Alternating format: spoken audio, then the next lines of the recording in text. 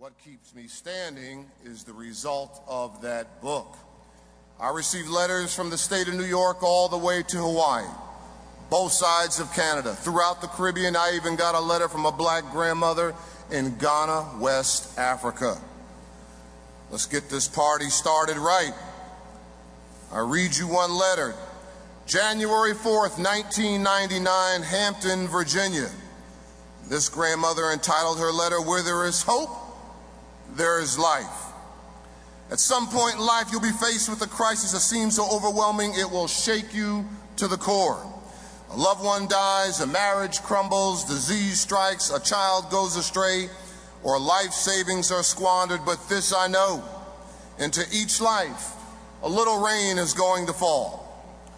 In January 1992, I was diagnosed with cancer.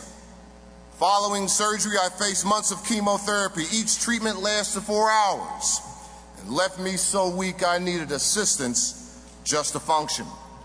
I lost my appetite as well as weight, and my hair, well, that came out in clumps. Being bald was the least of my worries. I had to learn to inject myself as part of the treatment to keep my white blood cell count up. To be honest, Cleveland, Ohio, success networking, I didn't know if I was going to make it. I had nearly given up hope. In my hour of need, the Lord spoke to me as He so often does, and I thought, this is not the end. I mean, what can cancer do? Cancer cannot control my outlook. Cancer cannot steal my faith. Cancer cannot invade my spirit. It will not erase my memories, and it will not shatter my hope. Where there's hope, there's life, and I choose to live. I thank God to be able to wake up each morning and move under my own power, but if I didn't, Cleveland, I'm confident I can handle it. There's still hope for me, and if not for me, then for someone else. I would instruct my doctors to give my eyes to the boy who cannot see, to give my ears to the little girl who cannot hear, to give my heart to the woman who has known nothing but pain, and to give my kidneys to the child chained to dialysis. Regardless of your circumstances, you have so much to hope for. Marie Burnett. Come to the edge, he said. They said, we are afraid. Come to the edge, he said. They came, he pushed them, and they flew. Let others lead small lives, but not you. Let others cry over small hurts, but not you. Let others leave their future in someone else's hands, but not you. Well, I want to take my time, my little feeble remarks, 20 minutes or so.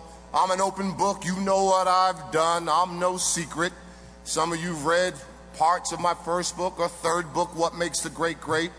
You know that when I got my fancy PhD degree from Northwestern University, I didn't know what I wanted to do, but I certainly knew what I didn't want to do. At the time, I didn't want to be like many of my colleagues, ran off from Chicago, Washington, D.C., wanted to work in one of the federal administrations. I didn't want to do that.